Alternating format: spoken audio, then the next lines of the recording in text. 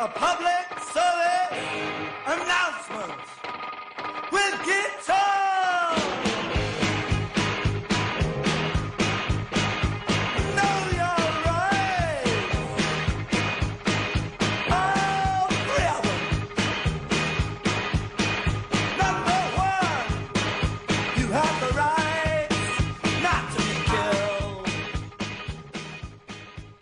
And welcome to Your Rights to Work. I'm Chris Garlock. Ed Smith is away this week. Hey, if you've got questions about your workplace rights, the ones you've got, the ones you don't have, the ones you wish you had, give us a call, 202-588-0893, 202-588-0893 if you've got a question about your rights at work. Or if you just want to join the conversation, which is going to be really interesting, Your Rights at Work is a proud founding member of the Labor Radio Podcast Network. That's more than 150 labor radio and podcast shows just like this. You can check them all out, laborradionetwork.org. All right. On today's show, Monday is Memorial Day, and Will Ettig, Executive Director at the AFL-CIO's Union Veterans Council. He's going to join us to talk about what that means for our nation's more than 1 million union vets. Then on May 30th, 1937, striking workers in Chicago were shot down by police. It's known as the Memorial Day Massacre, and it transformed the course of labor rights in the U.S. Ahmed White, professor of law at the University of Colorado Boulder and the author of The Last Great Strike, Little Steel, the CIO, and the Struggle for Labor Rights in New Deal America, will be joining us for that discussion in just a few minutes. We're going to have some music from the one-man revolution himself, Tom Morello. And then in our final segment, we'll talk with Harold Meyerson, editor-at-large at the American Prospect, about the return of law and order to labor relations. That's all coming up this hour on Your Rights at Work. Now, our first guest today, as promised, is Will Ettig. He's Executive Director at the AFL-CIO's Union Veterans Council. Welcome back to Your Rights at Work, Will. Hey, Chris, thanks for having me. It's always great to be on. It's great for what you and all the other labor communicators are doing with these podcasts and radio shows across the country, telling the story of labor today, which is really exciting times for a lot of us. Well, you're a big star with the network. I know you've been on a bunch of different shows across the network, and we really appreciate you coming on to talk about all the issues facing veterans. But, you know, Will, just before the show, you texted me some photos of what you were doing exactly 1 year ago, and I thought, hey, let's start out by talking about what were you doing a year ago today? Oh man, you know, I was in Alabama, rural Alabama, with a whole bunch of mine workers. And to put this into a little bit of context, a year ago, the Warrior Met mine workers, I think a lot of people on your show's probably heard about them. It's about 1,000 mine workers that have been on strike right now for well over a year. A company, a Warrior Met Coal, had pretty much stolen about $1 billion from this community, not just the workers at the coal mine that had a contract. They stole from the entire community, and an entire community was hurt, and their opportunity for the American dream was stolen by this company.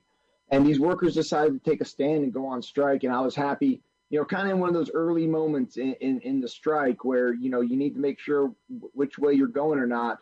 Myself and President Cecil Roberts traveled down there, and along with quite a few other union veterans and mine workers, we walked on a mine, and we decided to shut it down.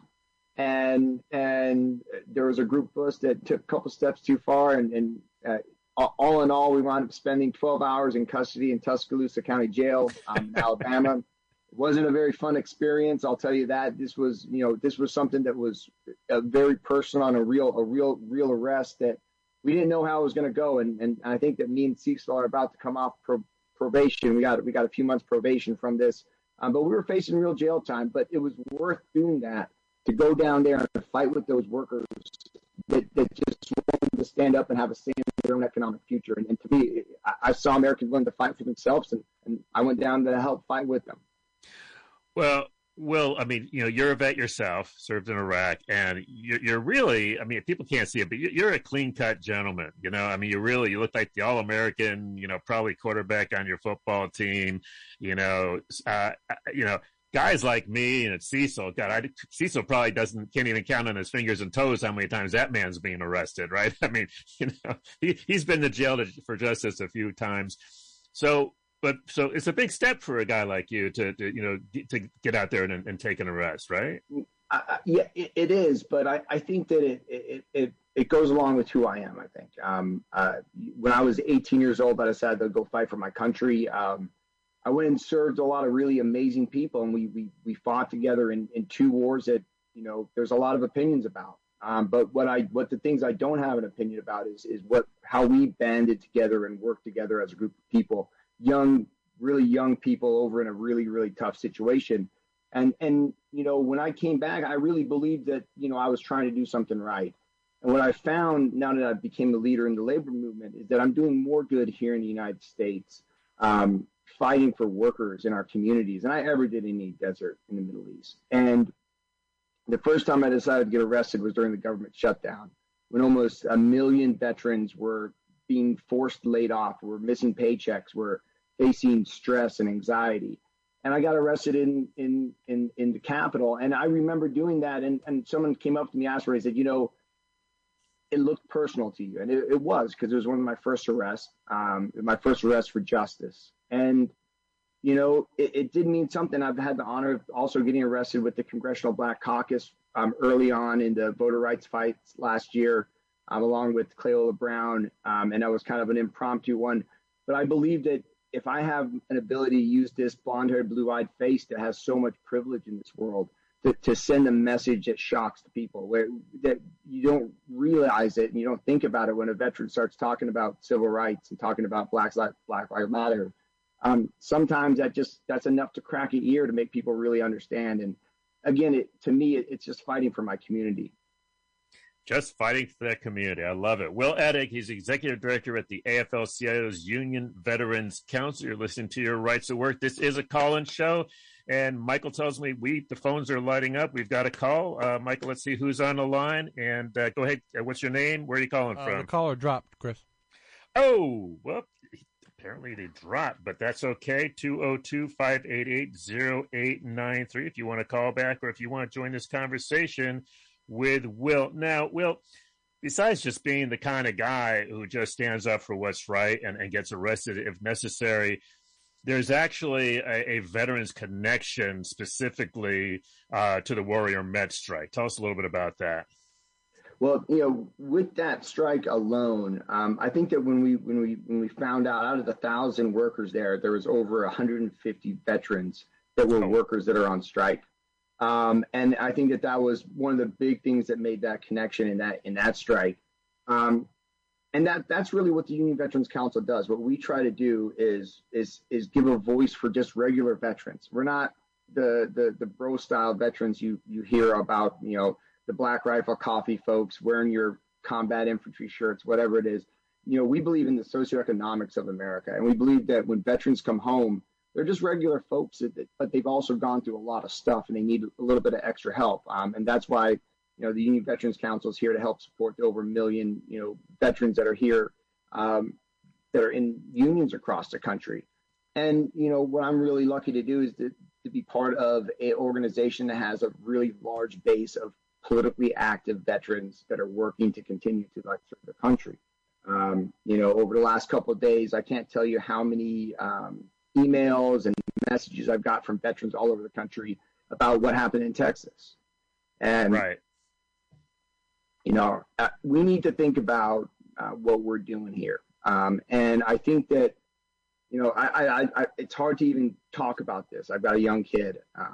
But what I know is that we have an incredibly broken system. We have got almost a fetishization of guns and firearms culture, especially after my war started. There's a lot of it. There's a lot of coalitions between these firearm sales. But as a country, we have got to start doing something. We can't just talk about it. And it's just and we're doing it again here on this radio show, talking about something that happened this week that's devastating. And But as a veteran, nobody should have to fear facing down guns like that in their own communities here in America. 100%.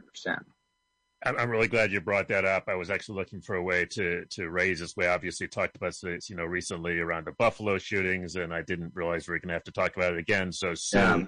But since you raised it, and I want to bring our other guest in shortly, but since you raised it, as somebody who, unlike me, who, I'm not a pacifist, but I'm not sure which end of the gun is which, you're certainly, comfortable with firearms. But I was doing some reading on this and talking to a friend of mine who's, from Great Britain, and he was talking about how in Great Britain and Australia, it's not like those societies are less violent than we are or have less mental illness than we do, but they have nowhere near the kinds of shootings that we have.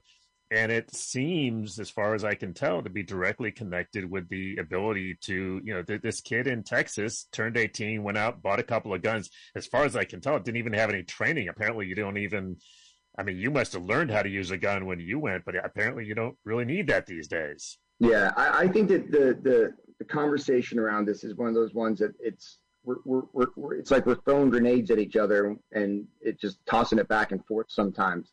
The radical folks on the right, they want to talk about, the minute that you want to bring up anything, they just want to break things down, the conversation down. But when you talk about that coalition of these mass shootings and the increase in firearm deaths, whether it's suicide, accidents, murder rates by suicide, since the 1990s, there's been a massive influx in gun rights bills, where it lowered made it easier to buy firearms. At the same time, there's been a massive influx in the sales of semi-automatic weapons, pistols especially, and then combat-styled weapons. Combat-styled weapons, the right wants to say, oh, you don't even know what AR is, whatever. A combat-styled weapon is a weapon that has specific kinds of calibers. It can release magazines quickly. It can have high-capacity magazines. These are the things that create these massive casualty rates. The coalitions are there. There's no way you can get around it. And as someone who owns a firearm and believes in being able to go out and maybe shoot at a target once in a while, there is no need to have guns like that. There's definitely no need for an 18-year-old kid to be able to walk into a store, get a gun that's more powerful than the one I had in Iraq, and do what he did. We've got to do something about it. You mentioned something in passing, which I may have heard, but if I did, I'd forgotten. But everybody focuses on these horrible, tragic, multi-victim shootings. But in fact, and I know you know this as a vet, most gun deaths are suicides. Like a huge number of them. So I want to come back and talk about that, but I do want to welcome and add to the conversation our next guest, and this goes back to what I talked about at the top, which is 85 years ago, actually, on May 30th, 1937, striking workers in Chicago were shot down, so we can't get away from the gun issue, Will. I guess it's for today. Shot down by police. 10 died, more than 100 were injured, is known as the Memorial Day Massacre, transformed the course of labor rights in the U.S. And I saw a great article on this in Jacobin, actually from back in 1917. The author is Ahmed White. He's professor of law at the University of Colorado Boulder. He's the author of The Last Great Strike, Little Steel, the CIO, and the Struggle for Labor Rights in New Deal America. Professor White, welcome to your Rights at Work. Thank you. Appreciate your being here. And I just, Will Attig is the executive director of the Union Veterans Council. So I actually kind of thought, I don't know why, but in my mind, this pairing works. So, well, bear with me. Give us some, Will was just talking about being arrested a year ago with the mine workers strike. Let's take us back 85 years. This was a strike by steel workers in the Chicago area. Can you just give us a little background on that?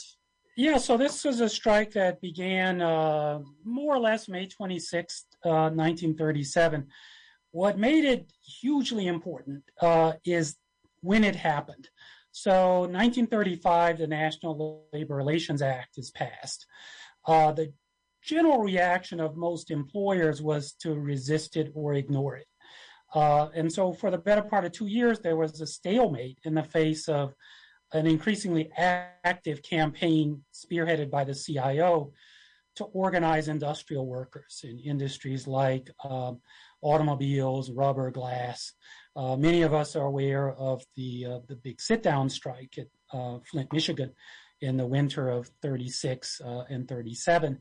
And there were plenty of sit-down strikes then. These were a response to the intransigence of these employers who said, we're just going to ignore the statute. We're not going to recognize your unions. We're going to continue to persecute people who organize. What happened in early 1937 is that GM, in response to the sit-down strikes, primarily gave in and recognized, at least gave limited recognition to the United Auto Workers, CIO. Chrysler followed a few weeks later. A number of other companies came around, among them U.S. Steel, which with GM was the biggest company in the world back then. And partly because they probably feared a sit-down strike at their plant. Well, what that did was set up a situation where the many opponents of the New Deal figured they had to make a stand. They had to stop the CIO from racking up these victories. And their situation was all the more critical because in April 1937, in the midst of all of these things, the U.S. Supreme Court upheld the constitutionality of the National Labor Relations Act. This was huge, landmark decision called NLRB versus Jones and Laughlin Steel. So these remaining opponents of the New Deal, who were being bankrolled by the DuPonts, by something called the American Liberty League, which had some genuinely fascistic tendencies about it, they saw a strike in steel as an opportunity. And they more or less provoked the strike. And the strike involved what were called the little steel companies in comparison to U.S. Steel, which was big steel. But these were very big companies. Bethlehem Steel and Republic Steel, Youngstown Sheet and Tube Company, Inland Steel, National, Weirton Steel, and Armco were also kind of considered part of this coalition. So they provoked this strike in May 1937 to blunt CIO organizing in steel. And to make a long story a little bit shorter, the companies were led by Republic Steel. And Republic Steel was led by a guy named Tom Girdler, who was so aggressive and so practiced in opposing unionization that for a time in the 1930s, Girdlerism was a thing that denoted this kind of resistance to unions. And so on Sunday, Memorial Day was on a certain date back then, not on a certain day in the month, a certain date. On Sunday, Memorial Day, 1937, about 12 or 1,500 people marched on a plant in South Chicago to assert their right to picket. What had happened was that Republic Steel, one of four companies involved in the strike, kept several of its plants open. And the strike was centered in Chicago and in Northeast Ohio and a few other places where mills were struck, but those are the main areas. Republic said, we're going to keep a couple of our plants open. And we're going to do it to demoralize these strikers. And the way they did that, in part in Chicago, was by violence. So the place this happened was called the South Chicago Works, Republic Steel South Chicago Works, way on the far south side of the city, the industrial area there. What they did when the workers went out on strike, or on the evening of May 26th, was to unleash company guards and company loyalists, basically toughs and thugs, who prevented the workers from setting up a big picket line at the plant to stop the people who were coming in from the next shift from observing the picket line, from turning back and going home. So this set up a situation where the plant was still open with maybe a couple thousand people inside. And for several days, speaking of police violence, the police prevented any attempt to set up a picket line at the plant. When workers tried, they beat them. A big crowd a couple of days before the Memorial Day massacre marched on the plant. They were beaten. And so again, on this Sunday, Memorial Day, 1937, this large crowd marched over to the plant, said, we're going to set up a picket line here. We're going to challenge the police. They were met by about 250 members of the Chicago police, all of whom were armed with service revolvers, some of whom were living in the plant and being fed by Republic Steel. A standoff ensued, and in the middle of that standoff, a police officer fired a shot, probably in the air, and then moments later, a bunch of the other officers fired into the crowd. And that constituted the beginning of the massacre. Well, they weren't done yet. They kept shooting for a while amidst this chaos, and then waded out among the people who were shot down and falling and fleeing and beat them severely, and then arrested a whole bunch of them and charged them later that day with conspiracy to commit an unlawful act. They probably were going to charge them with murder, even though nobody from the Union side shot anybody that day. Couple cops had minor injuries, but almost all the injuries were on the labor side. So I'm sorry for that long description, but that's basically what happened that day. And 4 men died that day, 6 over the next few days and weeks. And within about 6 weeks, the strike had been broken. Wow, thanks. A really graphic description. That's Professor Ahmed White. He's professor of law at the University of Colorado Boulder. He's author of The Last Great Strike, Little Steel, the CIO, and the Struggle for Labor Rights in New Deal America. We're also talking with Will Ettig. He's executive director of Union Veterans Council of the AFL-CIO. Will, I think before I told you about just before the show, I think you weren't familiar with this, so I just sort of want to get your reaction as a labor guy, as a vet yourself, just your reaction, comments. Yeah, so actually, I know a little bit about this. It was one of those things that just you have to go through your Rolodex a little bit to remember every one of these. But for me, there's a lot of threads that make a lot of sense. You hear there was a whole system of union busting that was used. I like to look at history and look at what's happening today and think about what happened in the past. And usually it's just different tactics, the violence or the different ways we have to do our tactics too, whether it's us picketing at a mine in Alabama and facing down what happens today. But one of the things that really struck me is there's something that people don't really talk about too much, is that, when we think about today, there's an extreme aggressive push to get veterans of the Iraq-Afghanistan war into our extremist groups. January 6th, things like that. It's a concerted effort. Following World War II, we had just as many problems. We had even higher rates. We had tons of PTSD, undiagnosed PTSD, shell shock, etc. But the reality of it is that we had these giant populations of veterans that we didn't really talk about. And those folks were preyed on for use of violence, whether it was in union busting or different aspects. And it's something that people don't really talk about, that a lot of those union busters were really down and out veterans from World War I, throughout many of those struggles following World War I. Just one of those things that people don't really know too much about.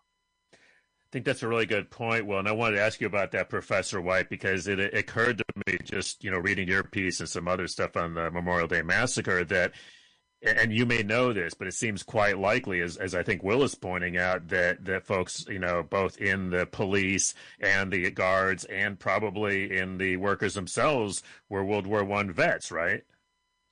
Oh yes, and this align with the fact that in the years just following the end of the First World War, one of the major agents of anti-union repression was the American Legion, which was responsible for a number of acts of vigilantism and violence against especially left-wing union people, but the industrial workers of the world, to some extent communist connected union organizers.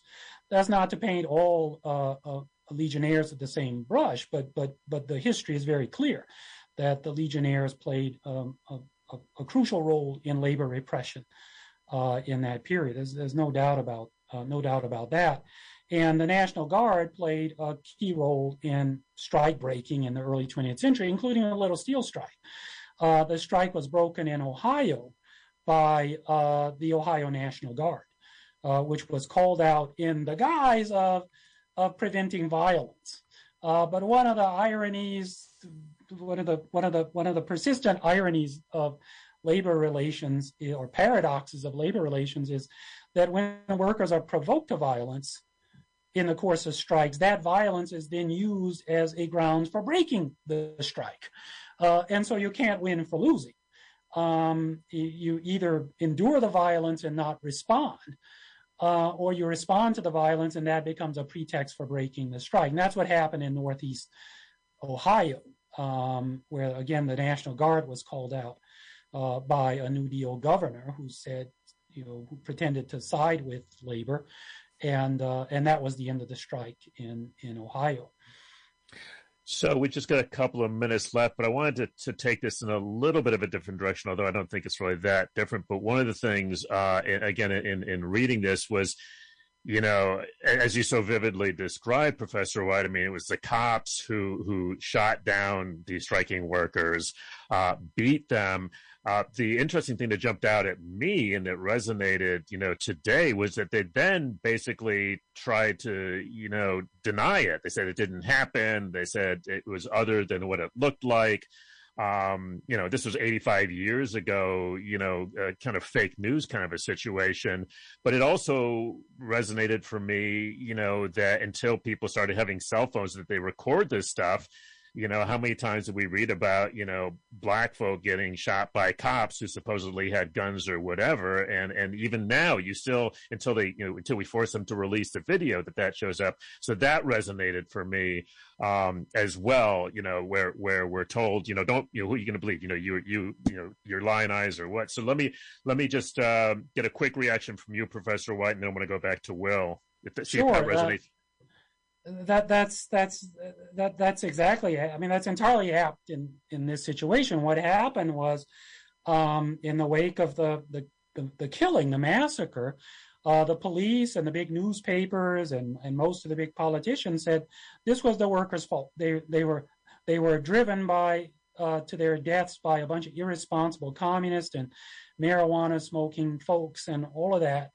And then it turned out, just by happenstance, that a guy named Orlando Lippert, who was a newsreel photographer for Paramount, had been sent to the Indy 500.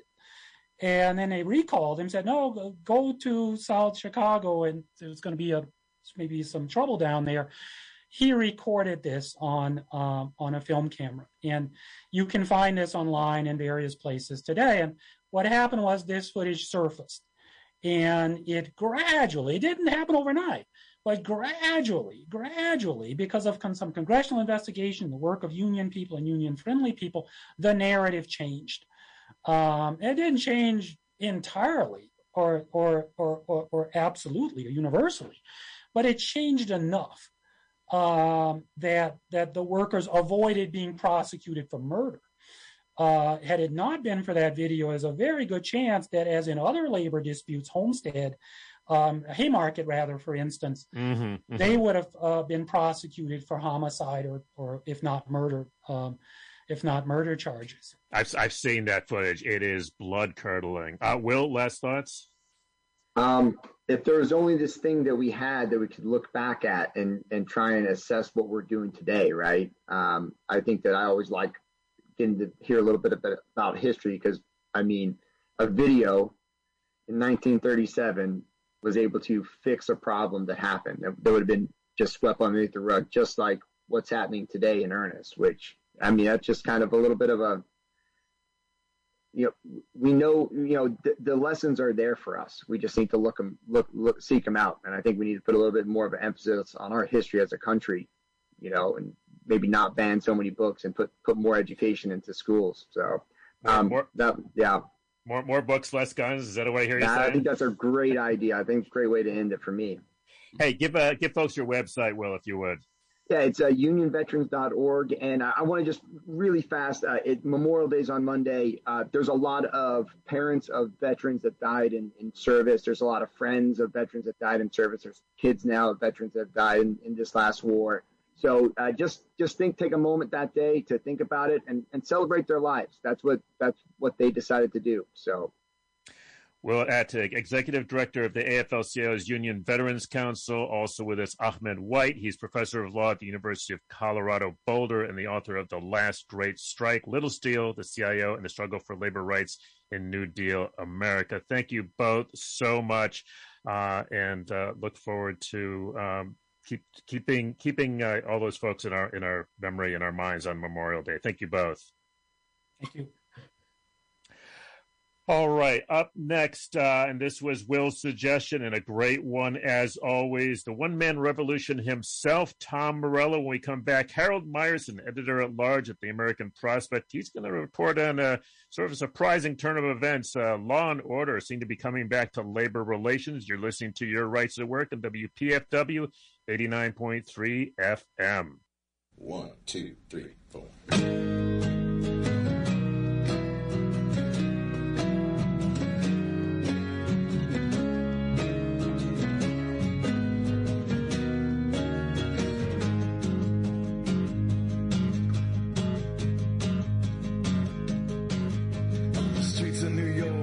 The cabs don't stop on the street where I live. They called the cops, found a noose in my garage. Now how about that? So tonight I'm in the bushes with a baseball bat. 'Cause I'm a one man, I'm a one man, I'm a one man revolution.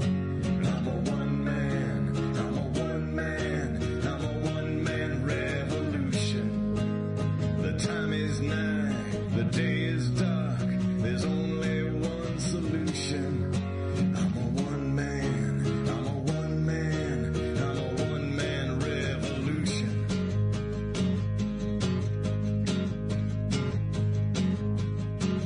On the streets of Havana, I got hugged and kissed. At the Playboy Mansion, I wasn't on the list. On the streets of Cape Town, shit's ready to blow. I don't know how to get there, but I'm ready to go. I'm a one man, I'm a one man, I'm a one man revolution. I'm a one man, I'm a one man, I'm a one man revolution. The time is nigh, the day is dark, there's only one solution. 'Cause I'm a one man, I'm a one man, I'm a one man revolution.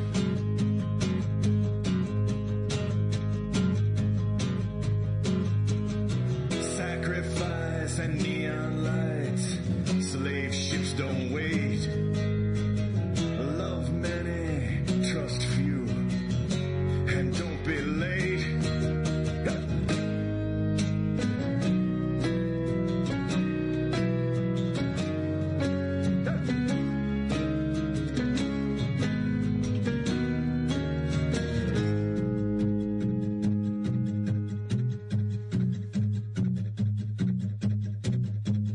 In my nightmares, the streets are aflame. And in my dreams, it's much the same. And on the streets of LA, they know my name. And if you come this far, mister, maybe we're one and the same.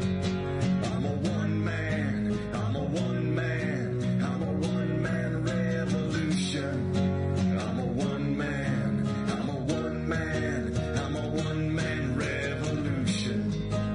The time is nigh, the day is dark, there's only one solution. 'Cause I'm a one man, I'm a one man, I'm a one man revolution. Hey, hey, hey, hey.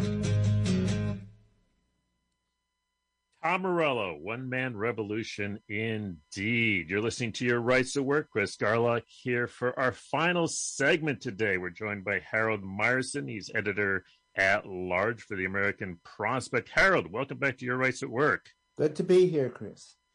So before we get into the weeds of labor law, our favorite place to live and breathe, I wanted to thank you for introducing our DC Labor Film Fest screening of How Green Was My Valley, Tuesday at AFI Silver. And I thought I'd give you a chance to share with folks some of your thoughts about that 1941 John Ford classic. Well, it's really quite a wonderful and ultimately tear-jerking movie. A lot of it is about efforts of Welsh coal miners to unionize, and it's depicted against a setting of really kind of the gradual end of their world and the disruption of their family. They are priced out of the market. Wages keep getting slashed. They go on strike. They win some gains, but in the course of the movie, which runs over a time period of several years, it's kind of in a way the West Virginia story. The green hills turn to gray slag. The air is fouled. All the sons in the family, except the youngest boy, who is sort of provides the lens through which the story is grasped and is played for the first time in a movie ever by a very young Roddy McDowall. The adult sons have to scatter. The father eventually is killed in a mine disaster. It's a really, it's really quite a gripping movie. And the studio head at Fox, Daryl Zanuck, a lifelong Republican, was wary of it because of the union angle. The screenwriter, Philip Dunn, was a member of the Screenwriters Guild. John Ford, who was usually associated with John Wayne and right-wing politics, was in the 1930s actually quite left. He was one of the 12 founders of the Screen Directors Guild. He belonged to the Hollywood Anti-Nazi League, perhaps most surprising given the religiosity of a number of Ford's later movies. In particular, he donated a large sum of money to the Spanish loyalists fighting Franco, from which they purchased an ambulance. So he was actually quite left at the time as well, and really produced just a beautiful movie. And Ford kind of specialized, as in The Grapes of Wrath, he made the year previous, in movies about the disintegration of social order, of the breakup of families caused by capitalist economics and war and what have you. And this movie certainly is in that genre. So in the previous segment, we were just talking about the Memorial Day Massacre of 1937, and it occurs to me, and I hadn't actually connected this, so just now listening to you talk about that, but so 41, that not only that, but there was a lot of attacks, beatings and shootings, in the late 30s, as the CIO was organizing. And it occurs to me that folks who were watching this 1941 film, this would have been in their minds, right? Yes, it is. But what's even more remarkable is you look at the movie now and, the destruction of the environment, the deindustrialization of the valley. It's in our minds now. So much of the movie, for all that it's, set in a kind of quaint, remote Welsh setting, so much of the movie is actually, I think, resonates with the kinds of things we're putting up with today, including as the valley, which was How Green, as the valley deteriorates economically and environmentally, it also deteriorates into a kind of cultural meanness. The sort of right-wing fundamentalist villagers, those of them who are, kind of surge to the fore, which is another one of the calamities depicted. And again, clearly resonates with what's going on in America today. So the saddest thing to say about the movie is in many ways how prophetic it turned out to be. Fascinating. Well, it's one of the reasons that, we do the DC Labor Film Festival, because, it's history is not even past, right, Harold? Right, right. As Mr. Faulkner memorably wrote. Yes, exactly. Thank you. Somebody gets me. Somebody gets me. All right. Back into the labor law weeds. You did a terrific column a couple of weeks ago, and I wanted to have you on to explain it. It seems like something unusual is happening over at the NLRB, or the National Labor Relations Board. What's going on? Well, the immediate event that I was writing about in that particular piece was, something that actually has always been happening and inadequately responded to for about the last 60 years or so. 7 workers who were trying to unionize a Starbucks in Memphis, Tennessee, were fired, which is clearly a violation of the National Labor Relations Act. But historically, what happens when something like this occurs is they take the case before the local NLRB. They consider it, rule for a settlement about restoring the workers to their jobs. The company appeals up the NLRB ladder, then eventually goes to court. And the problem is like there are no 2 problems. One, there's no serious penalty. You just have to pay the workers back pay unless the worker has been, has gotten a job somewhere else. So then you subtract that from the back pay you would owe that worker. The second problem is this takes forever. It takes months, it takes years often.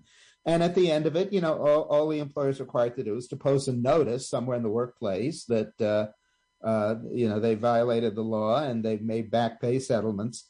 But it kills the unionization drive. Now, the current general counsel of the NLRB, who was arguably, I think, the most pro-worker appointment in the federal government, at least since the 1930s, if not ever, Jennifer Abruzzo, is more cognizant of the time element than any of her predecessors. And so her recommendation in a memo to staff was, when you see the National Labor Relations Act violated, you should immediately go to court and get an injunction, in this case, restoring the workers to their jobs, still in the middle of an organizing campaign, which could actually then have some effect on the campaign. And, as I concluded in the piece, people who hate unions could say, oh, this shows a pro-union bias.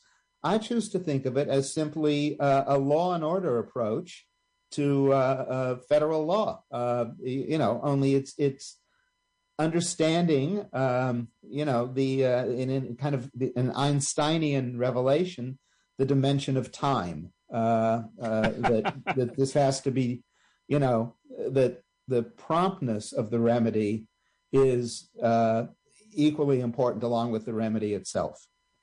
So I want to delve into this a bit because I think a couple things. So there's this huge organizing drive going on, all kinds of things happening, as you've written about, we've covered on this show, Amazon, Starbucks. And what's been fascinating about it is that a lot of this is just bubbling. It reminds me a lot, to be honest, of the 30s, where people just started striking and walking out, right? Chris, we just got a proposal by email to the magazine about 20 minutes ago about what looks like to be a pending strike at the Philadelphia Museum of Art. Oh, really? Stuff is just bubbling. And a lot of it's generational. The millennial Gen Z generation is the most pro-union generation, according to the polling, ever. And, they're not willing to take the kind of crap, technical term, that, a great many American workers are compelled to take as a condition of employment.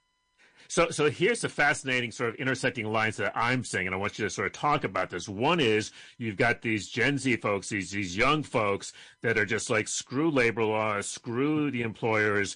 We're walking out. We're organizing. We're just doing this. We're not even necessarily going to talk to a regular union.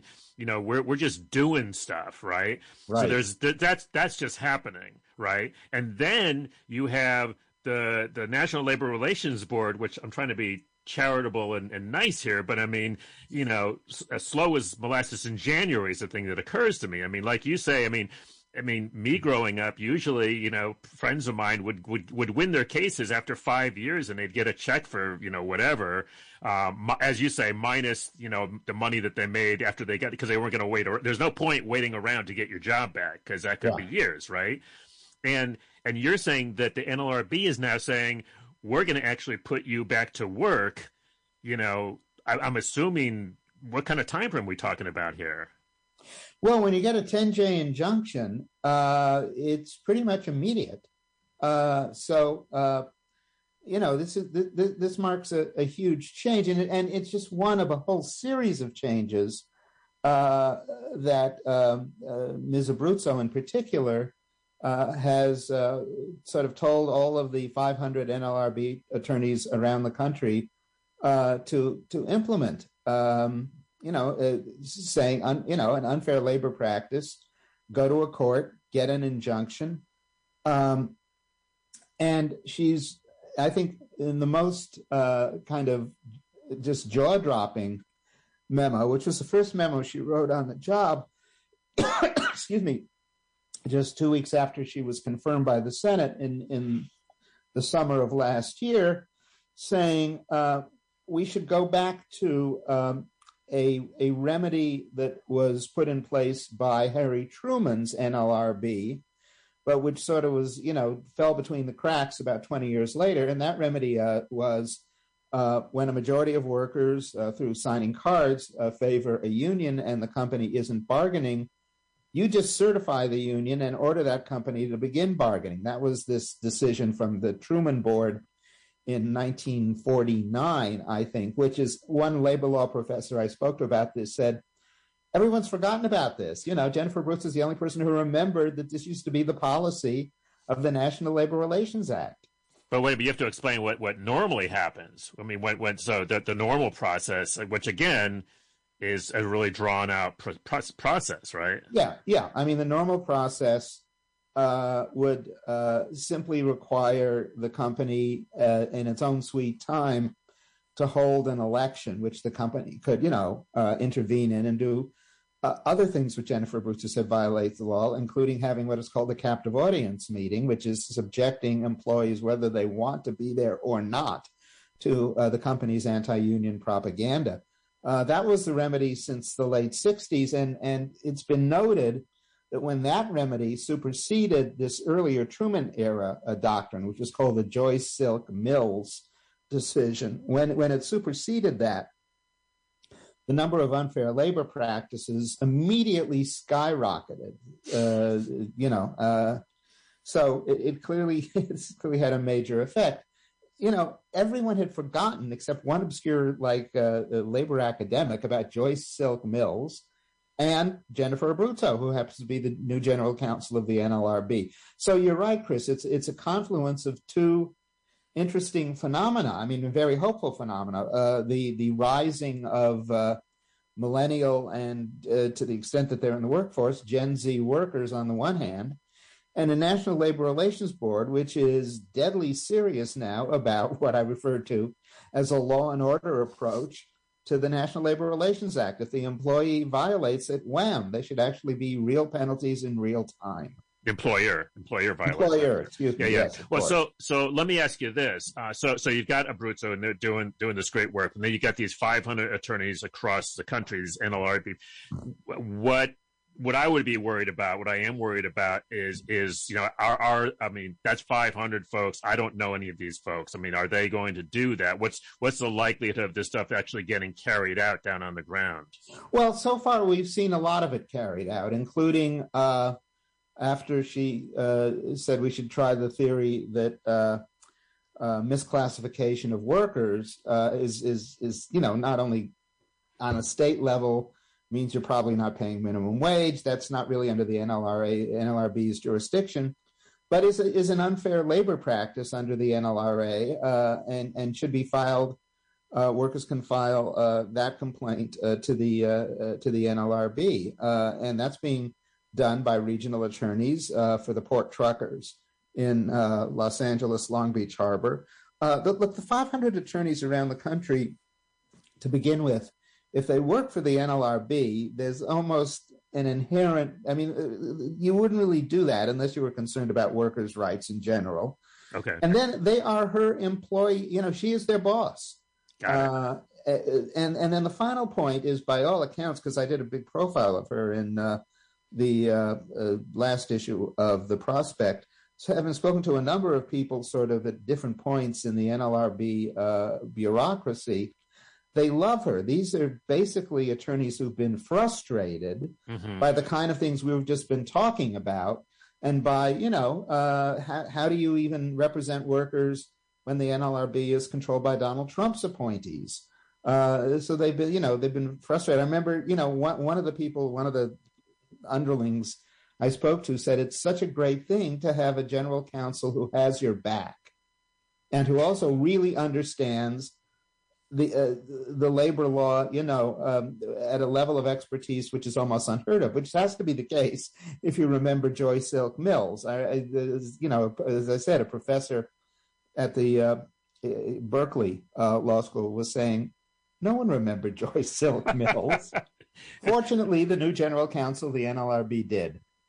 So here's another question then, which is, what are the bosses doing about this? I mean, there's literally a new cop on the beat, like enforcing the law, and they've been used to, getting sort of going through the stop signs with impunity, and now all of a sudden they're getting pulled over and ticketed. Well, what they're going to do eventually, it hasn't reached this stage yet, but what they will do eventually is, go to court and say that, this ruling is wrong, these doctrines are wrong, the law shouldn't be enforced this way. And of course, that is a real problem given the Republican domination of courts. But none of this has really reached that stage yet. And that usually, for all of the reasons we were talking about the delay inherent in all of this, well, that delay often cuts, in this case, would cut against the employers. As again, one other law professor said to me, look, they're too busy repealing Roe at the Supreme Court to be dealing with this now. And, this stuff will take a while to work up that particular food chain. Now, what all of this suggests is that labor had better establish, facts on the ground and do its organizing ASAP, because once they're in place, they're a lot harder to dislodge than if it's still a fledgling effort and Mr. Alito and his buddies say you can't do that. So, getting back to my original point, the element of time is really important here. And, the kind of insurgency we're really seeing among whole groups of workers and a whole generation of workers really needs, to become even more widespread, really needs to scale up. So last question before we wrap. We've talked before about the PRO Act, our buddy, Ginny Diamond and the folks at Nova Labor are on week, 1003 or something. I don't know. I think it's like 57. Anyway, every week they've been out there trying to get Virginia Senator on board on this PRO Act, which still seems to be dead in the water. But I'm wondering, I don't know if I want to say does that matter, but if we've got an NLRB that's actually doing its job, I'm not saying it's either or. Obviously, we'd like to have both, Harold. Yeah. Well, I mean, you're right. The PRO Act can certainly do things that would have at least a somewhat more friendly reception in the court than perhaps some of the administrative decisions of the NLRB. But by the same token, when I said no one remembered Joyce Silk Mills, there are things that Abruzzo are doing rooted in the history of labor law that are not in the PRO Act because no one remembered, what was there. As a former international union president said to me, Abruzzo is pushing an agenda that is beyond what the union presidents who had input into the PRO Act could think of. So, you want both. You want both. Got it. All right. Harold Meyerson, wonderful. Thanks again for doing such a great job bringing us How Green Was My Valley. Look forward to more of those. And thanks, as always, for breaking us down with the labor law and everything else. Editor-at-large at the American Prospect. Really appreciate it, Harold. Always good to be here, Chris. Take care. You too. That's about going to do it for this week's edition of Your Rights at Work. We'll be back next week. Thanks, as always, to the mighty Michael Nacella on the boards. Thanks so much for listening. Take care. Have a good weekend. We'll see you all next week.